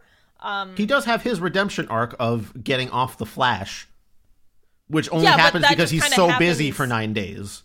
Yeah, that just kind of happens without any real effort on his part. So there's not even there's not even a real struggle. If he's so heavily addicted, he suffers no withdrawals. Yeah, it's like if there were no which makes you wonder, why are so many people addicted to it if you can just quit it. I mean, obviously, it's in the same way that people can get addicted to pornography, right? Where it's just something that they do that feels good, and it kind of takes over their life without them realizing. But at the same time, the reason it struck me as odd is because he doesn't have much struggle. He wants to go back under the drug many times at the start, and then he just kind of gets too busy and forgets that he's into it. Yeah. He doesn't even really have... His turning point isn't even that notable. I can't even tell you what it was, besides he just had so much shit to do that he didn't have access to it, and therefore he doesn't need it anymore at the end when he finally becomes a Texas Ranger, because he has purpose now. Yeah. So that was definitely a misfire, right? Like, that could have been something to make Nick a little more compelling, but then it's not. It's just the Nick doesn't have to work for it; it's just given to him, which is a problem we've had with many books. Mm-hmm. Another part of Nick's personality that I found really difficult was how he thinks of his wife Dara. So he's obsessed with his wife Dara, who is dead, you know, and that's why he uses Flash. I mean, I think anyone can relate to the idea of losing your spouse in a horrific way and being very, very affected by that. So there's a lot of talk about him going back into his memories with Dara and talking about her a lot in the text. And there's a line where there are maybe one or two lines, there aren't many, but he mentions her comparative youth to him, and how she's much younger than him. And it seems like their age gap is perhaps longer than a decade, and I don't know why I got that idea. I think it's just about a decade or a little over is how I remember reading it. And that made me kind of wonder, because Nick's not old. You know, he's what, in his 40s? Yeah. Tops. And she died 5 or 7 years ago, and Right? And they were married before then, so I'm like, fuck. That's actually kind of creepy to think about. Yeah, because Val would have to have been 10 or so, which honestly probably means that Nick was 30, dating a 20-year-old, possibly a 19-year-old.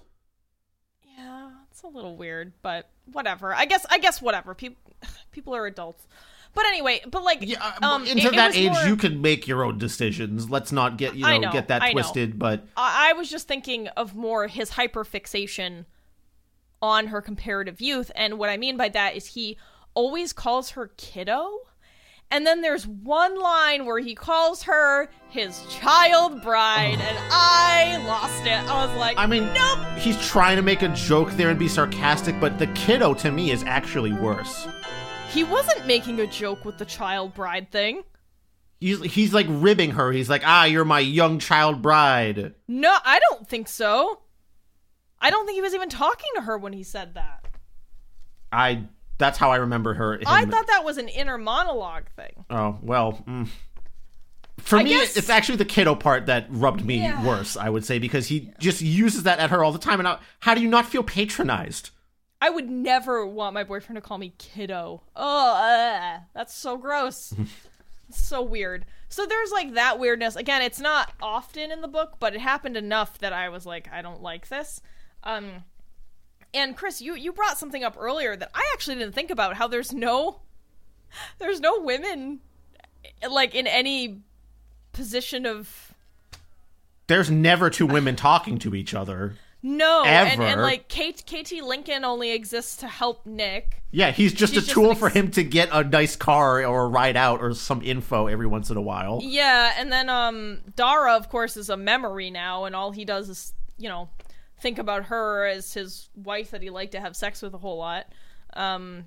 Which, that's fine, I guess. But she doesn't have any agency. Yeah. She was the, assistant to the DA and also involved in the investigation, but you don't find out much of like how she did her own digging or what she did. She just has this info on an old phone of hers that Val still owns, and there's a whole decryption, what's the password thing there. And she just has a bunch of notes about what she found out. So it's really just another info dump method where you don't get to know Dara and how dogged she was at finding this stuff out. It's just you get a little unveiling of what she knew towards the end of the book. Yeah, so that was disappointing. It's very yeah, it's all about the white men. So that's... Can you name any other female characters besides the one that got sexually assaulted? Dara, Katie Lincoln. Well, she didn't have a name. Yeah, no, she did. It was Maria something. Oh, she did? Oh, fuck. I'm sorry. Sorry about that. I forgot. I'm trying to think. Oh, Kiego's girlfriend. Sure. Don't remember her name, but she also just exists to be murdered, so it doesn't really matter. Yeah, again, the women are not the characters with any depth in this story. Nope. I don't know. Yeah, so that was something else. So anyway, so I guess that's kind of my piece on Nick. I don't like him. I didn't find him compelling at all. Next, we can talk about Leonard, because I also didn't like him and did not find him compelling at all. Chris, you also really disliked Leonard. I already talked about that. He's basically just the stand-in for... And then the liberal professor was made in... his point was ruined in front of the class when the Navy SEAL came in and told him about how the economy works. And then everyone stood up and clapped, and the professor ran away crying. That is Leonard's story the whole time. Yeah, I mean, and Leonard even says at one point... he doesn't say this directly, but he suggests that you're only a true intellectual if you've read something in its original language. Yeah. When he's talking to Julio in the trucker, Julio is one of the many truckers that they encounter. And I was like, that's interesting. And also bullshit. Like, oh, I'm sorry, I'm supposed to know every language that anything has ever been published in to be a true intellectual? Sure. To be truly educated? Yeah. Like, fuck off. There's something to be said about things getting lost in translation or misconstrued. Oh, I agree. 100%. But you can't be smart unless you only read things in their original language? Excuse me? That was absurd. I remember that line in particular made me, intensified my hatred of Leonard by at least one more burning sun. It's a shallow understanding of intelligence. No, it's bizarre. There's also a passage when he's like, this is the Leonard's passages are often parts where we start to learn that this world and these characters think that Jews are the Jewish people are the acceptable minority, because Leonard talks about how he is technically Jewish, and there's even a part where he says he felt very much the Jew this night when they were like escaping from LA, and I just couldn't. I was like, fuck this.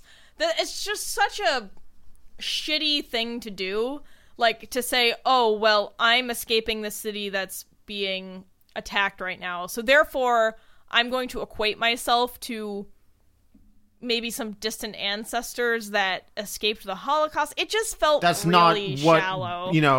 That's not all there is to Judaism. Is like the persecution. It's just... I don't know if I have much more to say about Leonard, honestly, because his chapters are such piling on with that whole... And then, I keep saying this over and over because it's really just how I feel about it. And then the liberal professor learned his lesson. Yeah, it's a lot of that. He also likes to think about his past ex-wives, because he's had 4 wives at this point, and how... I don't know. It's just about how he's married women of different races and ages, and how he's kind of a womanizer. Because it's the liberals that don't truly know how to have a proper family. I think at one point there's an offhand mention of an open relationship of some kind. Weird. I didn't catch that. It's very in passing, I think, which is also looked down upon as sort of, invalid way to have a relationship. Well, I'm not going to talk about that. Yeah. Let's just say Chris and I don't agree on this one point. But I also don't remember that appearing in the text at all, so there's no point in It's discussing very it. offhand. Leonard also sucks, I guess is my point. As Chris pointed out, he's just a vehicle to inject more the validity of conservative points into the text. Mm-hmm. Lastly, we can talk about Val, I think. Val is the only character that I felt was real and compelling at some points. He has a good amount of substance, and while I enjoyed the Nick chapters a little bit more for the mystery aspect, Val's characterization is much more interesting and a little detailed, I would say. Yeah, and I just think that Val's... the depiction of Val as this troubled and confused teenager who's trying to appear tough, and growing up in this awful version of America with, his mom dying, his dad abandoning him with his grandfather just because his dad was too fucked up over the death of his mom and was addicted to a drug. I mean, it seemed, like I said, very realistic. I was... As the book went on, I actually felt like Val had some potential to be a compelling character. And this is something we disagreed about, but since you have the book, you should actually go to page 25, the top of page 25, because I think that's where this scene occurs. So, there is a very, there's 2 light touches, or 3, in the book that talk about Val possibly being gay or bisexual. I think it more edges on gay.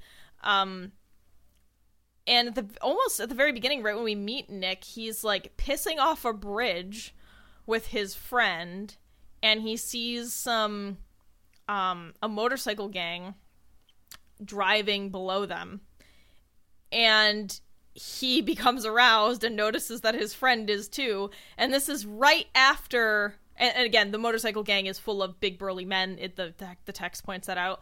And this is right after we're told that Val doesn't participate in the rape. So to me, it's telling us that he is wrestling with his sexuality, and then later on, there's another note about it. I found that paragraph. If you want me to read this one, yeah, if you feel comfortable doing that, yes. The boys avidly watched the bikes recede, the Harleys already narrowing their formation and jostling for position. The huge hairy leader with his red tats injected with real blood, leading an I forgot about that one. I forgot about that. Oh, God. New real blood tats. Yeah. Leading and accelerating away around the curve, and as the roar of power and fuck you death defiance grew and echoed around them, Val felt himself grow physically excited in a way he hadn't when the others had been banging poor handjob Maria. So, I forgot that's what they call. God. So, in that sentence, I think it's the fuck you death defiance that turns Val on. And it's the masculinity of the bikers that is a part of that too. I'm not 100% sure of whether he's necessarily attracted to them in that way, but it's not out of the realm of possibility as an interpretation, especially since there's that other instance I think that you were about to talk about. We disagree here. I think it's very obvious and direct that he is turned on by the men, but that's fine for us to disagree a little bit. And then later on, there's a part where he is with the truckers, him and Leonard, and I talked about this a little bit earlier, where Val really wants to be a trucker, and he's thinking about it, and he's asking one of the experienced truckers, like, what you would need to do, and Val immediately is like, oh, it's probably, like, his internal monologue is like, oh, they're probably it's gonna be this bullshit where, you know, the guy's gonna be gay and want to fuck me or something, blah, blah, blah. He's, like, mad about it. And then the guy he's talking to realizes that that's what he's concerned about, and he's like, oh, no, the guy that you'd be training with, he's not gay. Oh, this brings us to another great point in this book. He's like, oh, don't worry, Henry Big Horse, which is the man Val would be training with, Henry Big Horse isn't gay. Oh no. He likes young girls and young women. And I was like, oh, why does the only Native American character have to be a pedophile? And why is being a pedophile being better than being gay in this world? Paris, you also kind of left out the last name of that character. Henry Big Horse?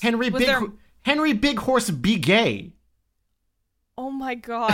His last name is Be Gay. Oh no, Begay. Oh wow. Wow, I totally left that out of my note. That's really funny. Which I think is maybe why Val has that thought a little bit too. Oh, that's so stupid. Fuck. Isn't it? Isn't it consistent with how on the nose some things are in this book? And of course, the Native American character has to be named Henry Big Horse, right? Mm-hmm. But anyway, why is being a pedophile better than being gay? Can anyone? Because after he says that, everyone's like, oh yeah, that's fine. He's totally cool to ride with. But yeah, so let's get back into Val's character here. He's originally planning to kill Nick. He wants to get money from Nick so he can get his fake ID to become a trucker apprentice and then just shoot Nick dead for having abandoned him for 5 years. And eventually he does meet up with Nick, and he, like, raises the gun on him, and Nick's like, you gotta aim higher, kid, and take the safety off, like, you know, grizzled noir dad would. Yeah. And Val can't do it, because really he's not a killer on the inside, and therefore good. He stood watch for his rape gang friends, but still a heart of gold. Yeah, I mean, he also took part in that. He also murdered one of his friends. We didn't talk about that. Honestly, that thing is minorly important. It's part of Val's character in that he shoots dead the leader of his Flash Gang. They're trying to assassinate an extremely high-ranking government official, a Japanese man that is... I think it was Omura, wasn't it? Yeah, it was Omura. Japanese officials are high up in the U.S. government because Japan is... They're the ones with the hard currency, is what is said here. I guess that means backed by a gold standard or something. I don't know what that's about. I didn't catch that at all. Yeah, no, Japan is the one with the hard currency, and that's why America's army is now essentially mercenaries for Japanese interests. Or really anyone's interest that's willing to give them money, but especially Japan. Oh, that's true. Yeah, our military is just mercenaries that are hired out, which leaves America defenseless, which is like another point in this whole alt-right fairy tale. Anyway, Val murders his Flash Gang leader friend, quote unquote, and that weighs heavily on him through most of the book. remembering him shooting his friend in the chest, and the Putin t-shirt. And the face. Yeah, in the Putin t-shirt filling with blood, and the Putin on the shirt being like, I guess you're not such a bitch after all. Except I don't actually know if that's what any of it said, because it's never translated. There's definitely a Tsuka in there with like the Putin AI like nodding at him approvingly, so I just took that as what that meant. Oh, yeah, I Tsuka Bliat is in there, so... What is that? I don't know what that means. Fucking bitch. Oh, well... I'm dumb, is the moral of the story. I'm too stupid to understand all the foreign languages, so it's my fault. Yeah. I'm not a real intellectual Exactly, because I Paris. don't know Spanish, Japanese, and Russian, so fuck me. You don't even know fake gibberish Japanese. Yeah, and so Val has this kind of troubled... I don't know. I mean, I can see how a kid who is not actually bad ends up in a gang and being a bystander while someone gets raped. Sure. It does happen. And again, I guess I'm not really sure what else to say, but I feel like that is a realistic thing. Val is probably the best done character in this book, even though he doesn't really get a proper ending. No, and Val also, I feel like if this book was all from Val's perspective, it would be so much better, because Val, from what I remember, Val doesn't go on racist tirades. He definitely, when they're in the market, he calls the Arab people a name that I'm not sure if it's like necessarily an offensive thing or not, so I'm not going to say it. Yeah, it is. It is. But so he still has. He does say the slurs. He does say the slurs. That's true. But again, if you're a kid growing up in a world exactly, like this, yeah. So that's like way more believable to me, and I think. Oh, God, I don't know. What are we doing here? Why are we trying to justify this fucking alt-right doomsday fairy tale? Fuck this racist piece of shit book. I know, honestly. In the end, it comes down to that, because I think at this point we can segue into how it ends and why I think that it renders the whole idea I had at the start about, like, maybe it's some kind of, like, you shouldn't think this way. It's purely... So, anyway, in the end, Nick gets taken back to Hiroshi Nakamura to sort of reveal whether he has figured out who killed Keigo. And turns out it was Sato that did it because, as we said in the beginning, Nakamura wants to prove that he's the most ruthless shogun. His son was making a documentary about the origins of Flashback, who might have revealed it was from Japan, so he had to put that down. And he was willing to kill his own son and have his lieutenant kill his beloved daughter because of that. And so here's another thing. Sato is painted as this sort of sad hero in a way because he's the one that eventually, because he's working for Omura and Texas at the same time to, take Nakamura in for his heinous crimes of ruthlessness here. But his killing of his daughter and honor killing... which he says, yes, my daughter knew this was her fate, and she had to accept it. This is somehow good and fine, and Sato is like this, tragic figure. But meanwhile, the Caliphate honor killings are different because reasons. Because Japan is a legitimate culture, I guess, to Dan Simmons. Because in Dan Simmons' mind, Asia is higher. They have the strong Bushido code. Right. But isn't that like what the Sharia law that he's so fucking obsessed about making out to be a fearful thing that's going to take over everything? That's still like suffused with all the same ideas. So why? No, I don't know if I would jump to that conclusion because I don't know what Bushido. I don't know that Bushido is steeped in. It's definitely not religion. It's partially maybe a little bit, but it's more secular than Sharia law. Okay, yeah, Sharia is strictly theologically based. So. Yeah. From my understanding, again, I'm not an expert on these matters, but I don't think that they are directly comparable. But I agree with what you're saying. Why are like you're elevating. It still might is right in the end, right? Yeah, I know. That's what got me about that, particularly about Sato, who I thought, if we're talking about side characters for a second, Sato He doesn't really have any depth, but he's fine, I guess, as a foil to Nick. Yeah, it's fine. I don't have much more to say about him or most of the Japanese people in this book, because they're really just like they're not really giving ninjas and depth. Samurais. Yeah. And which, again, I don't know enough about Japanese culture to really sit here and dissect that. Yeah. But it did feel a little icky to read, because it feels... I think that's all anyone ever focuses on with Japan is, like, the Warring States period, and, like, no one thinks about anything else in their It's like I said, it's like that Steven Seagal understanding of Japanese culture. Yeah. I don't know. Yeah, okay. So... What about the proper ending, where it might have been a dream? Oh, I think it's all a dream. So we get it was too heavy-handed with the Midsummer Night's Dream references. There's no way that's not the real ending. Yeah, we get a chapter towards the end after we find out about these flashback F2 vats where people are taken in, and they have like their optic nerves removed and they're permanently put in this... Their ears cut off and their eyes sewn shut. Complete sensory literally. deprivation so that they can be permanently under Flash 2 and just fed an IV drip of nutrients for as long as they can have the financial backing to, I suppose. And there's a chapter, like a page or two, where it's like Nick is in one of these vats and he can feel the sutures in his eyes, and then the next chapter is him waking up from his quote-unquote nightmare.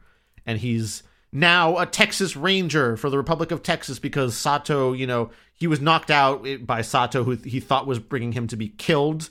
But turns out Sato was undercover for Omura and Texas and brought Nakamura in. And now Nick gets to be part of the Texas Rangers. And he takes a scalpel every morning and cuts himself a little bit to make sure that he can feel pain, because there's no way Flash 2 would allow you to feel pain like that every morning. Except I don't... Yeah, why not? Why not have... Because then that just confirms your heaven of I'm a Texas Ranger and this is real. Yeah! So it would just make it seem that much more real. Like, you're telling me if you were under Flash 2, you would never stub your toe? You would never get a hangnail? Yeah, especially when it was supposed to be, it's a... God. Well, right, when Flash 2 is described as, like, the ultimate, immersion. God, sorry, my brain couldn't think of the word immersion. As it's described as the ultimate immersion to relive your life over again, but with a fantasy improvement, because you can change what happens. Yes, exactly. So I agree with you. I think, I don't know, you're not gonna. I feel like it would be a whole lot of red herrings to have all these Midsummer Night Dream references. Excuse me. Only to have it not really be that. But I guess that, I don't know. Obviously, it leaves it up to your interpretation, which I appreciate. Yeah, that's fine. Like I've said many times before, I like when books give you enough information to go either way and kind of let you choose your own ending. And I think that part about the ending is fine. I'm not even going to quibble with you about that. The issue that I have is the very end, after Nick does his daily scalpeling of himself. There's a couple last paragraphs where it's like, this is how Nick knows that this is real life, because real life, you have to endure pain to get better. It's not about instant gratification. It's about hard work getting you ahead. Anything else is just flashback. And forgot so about it's that. just this big parable about how suffering builds character. Pain is good for you. And sure, I can totally get down with the idea of teaching a lesson about, like, instant gratification is not what you want to look for. Being, building skills even, or anything that you want to achieve in life takes hard, painful work sometimes, and you have to be able to go through periods of pain to grow and develop.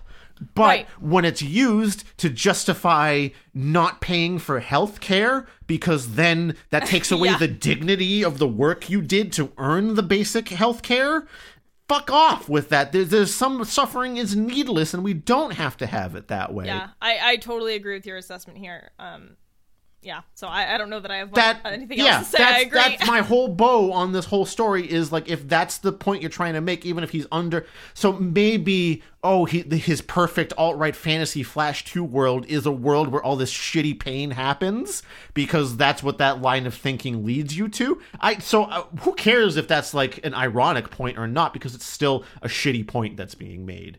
That broader societal suffering should happen so society can progress. I just don't think it has to be that way. Sure, the point, hard work is fine and some suffering has to happen in that work to develop, but there is some that is absolutely needless. You shouldn't have to fucking scrape for the chance to maybe be able to afford your cancer treatments. I agree. Yeah. I know we've talked a lot about healthcare, but yeah, I think that's a big one. And just, that you have to, that for some reason, shelter and food that won't kill you is something that you have to fight tooth and nail for against the rest of the world is insanity to me. The hard work can be in other areas like research and figuring out how to write a good story, Dan Simmons, which I guess you can kind of do somewhat, but without this fucking racist drizzle all over everything. Yeah, like you said, this donut it's dipped in dog shit and blood. Yeah. All right, Paris. All right, that brings us to Can We Fix It? Can we fix it? We need a Can We Fix It song. I should have done that by now, I suppose. Maybe I'll have one for this one. All right. Well, in my book, this is going to bring up that question that we asked at the start. Can you have a completely racist world without it being a shit story or a shit book? And I think the answer is yes, of course, because Man in the High Castle is a fine example of this. Aw, you took my example. Well, I mean, it's a good example. God damn it. There's more examples, but it's both of our examples. I had that written in my notes before you got to the notes. You True. Copied Fair me. enough. Okay, this is mostly Paris's point, let's say. Do you have any other examples then, maybe? Shit, that was the only one I wrote down, but I had other ones. Anyway, you have 2 other ones, so use those. Use your own examples. I'm sorry. Well, I had, Wolfenstein, which is just a video game series that is honestly about shooting Nazis to death all the time, where you live in an extremely racist world. And then you have The Handmaid's Tale, which isn't necessarily racist all the way. It's a little bit more steeped in sexism, but a extremely bigoted world used to tell a story with a good point. I suppose for me, maybe I need a distinct condemnation of that line of bigoted thinking for it to be good. Maybe that's what I need. I don't know. What is your take on this, I suppose?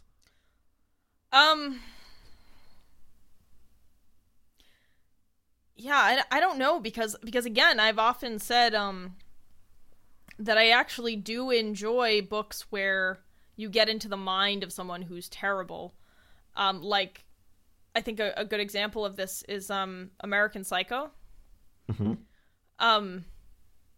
I think you can find a book enjoyable even if you don't agree with everything that the protagonist believes. Absolutely. But again, it's you need to have a character with more depth and nuance. So with American Psycho, you can, I mean, if you've never read the book or watched the film, sorry, but there's a lot of that where you can, like the consumerism and the need to be really good at your job and be sociable all the time. Like there are things in there that you can see in yourself. Whereas with this book, I couldn't identify with even one thing with any of the characters. So I think even if, I mean, like think about even the TV show Dexter, right? Like again, I guess if you haven't seen it, sorry, it's been around for years. But that's a show that follows a serial killer, but the audience develops, again, I didn't watch the whole thing, I've seen some of it, but the audience develops, compassion and roots for this man killing other people because he kills other serial killers. And he, even though he starts out kind of sociopathic and heartless, he learns to love, you know? So even when you're dealing with someone who is awful, there are some parts of them you can identify with. And sorry, I know I'm just repeating myself. I was just trying to give another example, but I'm also trying to think of books rather than TV shows. I mean, American Psycho is one where I didn't necessarily like agree with the character, but still liked it. You can even go straight to good intricate books like the A Song of Ice and Fire series, which Oh, has yeah, plenty like- of shitty characters that... Jamie. Yeah, Jamie's a great example. Yeah. I am so invested in Jamie's story, even though I find him disgusting in some ways. As he evolves, I find myself developing more and more sympathy and even empathy sometimes, depending on the situation, and that's compelling. Do you need and I think that's why. So I guess to answer your question, no, I don't actually need condemnation of the bigotry within the text for it to be good, but I need to feel connected to the evil. And that sounds touch fucked. the evil, Bear. But, I need to feel something. I need to have things in common with with the protagonist. Maybe if your wife died in a car accident in Paris, you'd find Nick more relatable? No, I wouldn't. But I do think that is a very difficult work to create. Like where you actually do have a person who is totally a piece of shit, maybe in a racist, fucked up, misogynist world, that's still good for someone who doesn't believe in any of that. That's really hard to do. So in a way, I feel like it's nigh impossible, really. Yeah. But I do think it can be done. Yes. Most of the time, I'd agree with you. Where, yeah, if you're gonna have a setting like that, I would love it if the protagonist, or if one of the main characters at least, was against all of those things, and that the way that you see it play out is bad for everyone, right? Yeah, or not even a condemnation, but a comeuppance, even. Yeah, exactly. Yeah, and sorry, you had another good point before I get into my stuff. So this is just another kind of how we can fix it thing, and this is maybe personal preference in a way, and it kind of makes sense in how everyone in this world thinks, but I just have never been a fan where you have all these disparate sorts of cultures really segregated. Obviously, there's probably some mixing of peoples within the different sectors of Los Angeles and the country, and of course there certain cultures are isolated for a while by nature of Japan was an island for so long, and therefore there weren't a lot of foreign people coming in there for a while. But I just much prefer fiction where you see the intermingling in one geographic location, which would happen especially in a metropolis like this. I don't think people would, even in a situation like this where it's near apocalyptic, you would still have mixed, neighborhoods. I don't think people would enforce race barriers. Well, I think that's actually very believable, because think about redlining in the U.S. and just self-segregation by white folks. Yeah, I'm not saying it's impossible. I'm just saying I prefer a sci-fi fan. This isn't even about what I think is good or right to write in a book. It's just what I prefer seeing.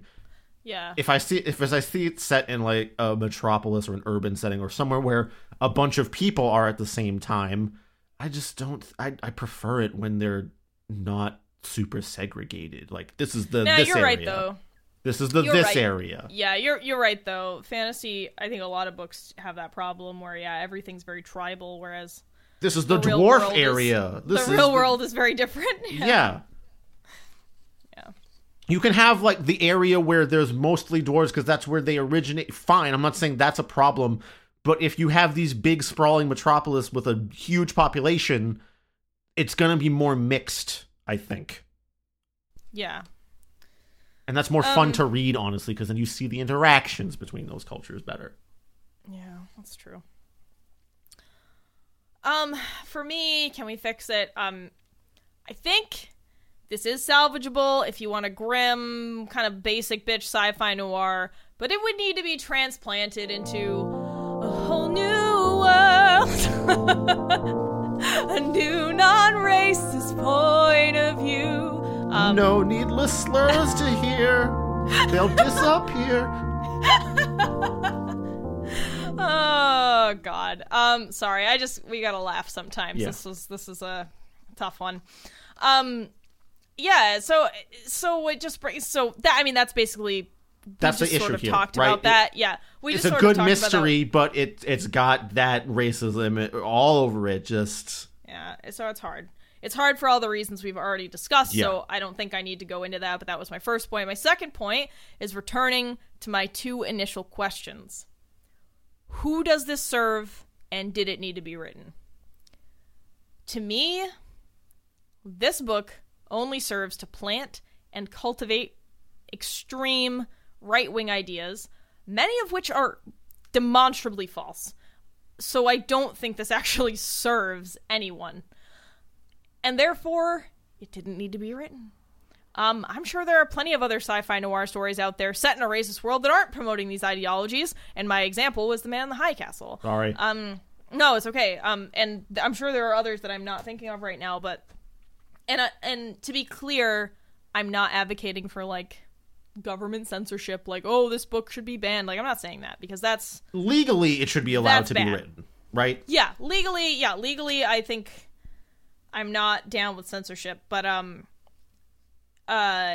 like, this book doesn't really serve to do anything but I think peddle misinformation, which we already have a major problem with right now. And fear. And fear, which again, I think we have a major problem with right now. Of like, it's mostly fear of American whites not being in control. Yeah. And honestly, I sat with this, I tried to do a fair amount of thinking about this one. And I thought to myself, how would I feel if this were like a liberal left-wing jerk-off fantasy? Because we're both very left and liberal. Mm-hmm. I think that's obvious if you've ever listened to this show. And I don't think I would like that either, to be honest with you, because the way that this is written is just so heavy-handed, and you're told what to think throughout a lot of the book, and it's this severe it's like a doomsday fairy tale, and I wouldn't like this even if it did cater to things that I felt were better political opinions or the right way to feel about humanity in general. I just, the way that it is all in there, the world building, I wouldn't like that either. Paris, can I ask you something though? Thinking Sure. about it now? In the left-wing version of this book, would the apocalyptic aftermath look much different?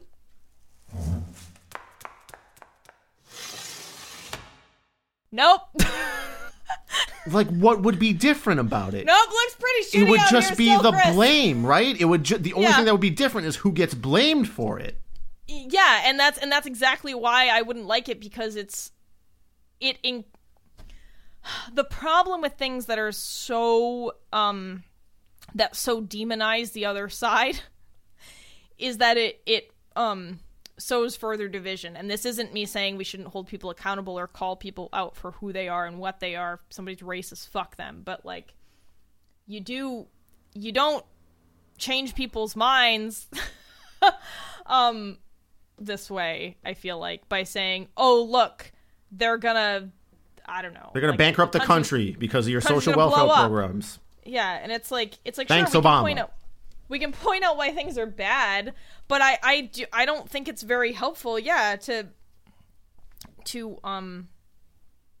this perspective isn't helpful for anyone. It's not. is I guess my point. Although I don't know.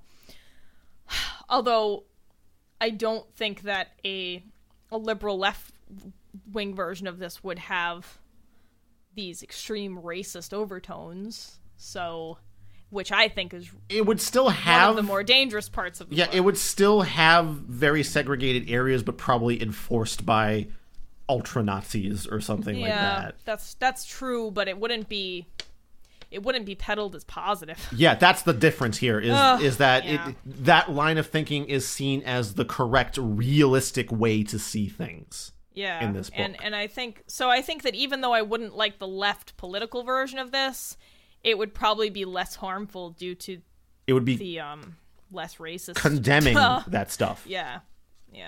Fuck. All right. Well, I think that's just man. something to chew on there, right? Yeah. So anyway, I don't actually think that this book existing really serves anyone. So I do not recommend you read this. Unless you really don't understand shitty racist alt-right people, and then maybe do read it, because then maybe you'll get a handle on kind of how they think. Okay, I guess. But 550 pages and intense racism and rape and a rape scene is just probably a lot to do for just that. So. Go read freerepublic.com for 5 minutes instead. You'll get the same thing. Yeah, go on conservative Twitter first for a hot second. Yeah, it'll be fine. Better, easier. You'll be in and out of there quick. All right. Well. Wow. That's it, Paris. Well, Jay, I hope this was worth it. Yeah. Thanks. Thank you, Jay, for recommending today's book. Gave us a lot to think about. It was painful to read, but that's why we're here. So thank you for being a loyal patron. We really appreciate your support. In addition to Jay, I'd also like to thank our other patrons. So thank you to Jay, of course, Dari, Greg, Will, Veronica, Dee, Lynn, Sinya, Yakub, Bobby Black Cat, Jensina, Mayo Cat, Elliot, Kieran, Martin, and our newest patron, Amy. Thanks a lot for joining this crazy book circus, Amy. We appreciate you being here with us through this. If you also want to help support the show, you can donate $1, $5, or $10 a month to us on Patreon for various rewards. You can also subscribe to us or follow us on YouTube, Facebook, Instagram, Goodreads, or the podcast player of your choice. You can rate or review us on those same podcast platforms, or you can share the show and tell some people about it. If you want to contact us directly, you can send us a message on Instagram, Facebook, Twitter, Goodreads, or you can send an email to us at terriblebookclub@gmail.com. You can also message us through Patreon if you are a patron. So many ways to talk to us. Thank you for sitting with us through this episode. I know right now, if you're listening to this in 2020, this was probably a tough one to get through. So thanks for hanging in there with us for this. Do we have any announcements, Chris? I don't think so. I don't think, not at this point. We're almost filled up for our schedule for the rest of the year. There's maybe a couple more slots, and obviously if patrons choose something, we'll drop some of our other slots that aren't patron choices for something that patrons have chosen. We actually, our next two, we have something else, and then the next two after that are two patron recommendations. Oh, are we getting to the Antiques Freaks choice? Yeah. Oh. We have they picked a good one for us, guys. They picked one for us, so you know there's going to be some shit in there. Yeah, D picked their choice, and then another of our patrons submitted their choice for the year. So we're going to do... next one's going to be a kid's book, I'll say that much. Mm-hmm. And then after that, we'll have two patrons' choices, episodes back-to-back, and then just a couple more, and it's already the end of season 5. Jesus and episode Christ. 100. Episode 100, yeah, what will we do? I actually don't know what the fuck we have zero plans. We'll just be frank with you right now, there are no plans. Right, we've tossed around some ideas here and there. We'll try to do something special maybe, but we don't want to go too out of form either. We don't want to just have a no book reading episode and just listen to the classic TBC hits. That time Chris said that thing. That time Paris did some math. Which is all the times. Hey, I didn't do math this time. That was exciting. Sure. All right. Well, once again, thank you all for listening, and we'll see you in 2 weeks. Bye, Paris. Bye, Chris.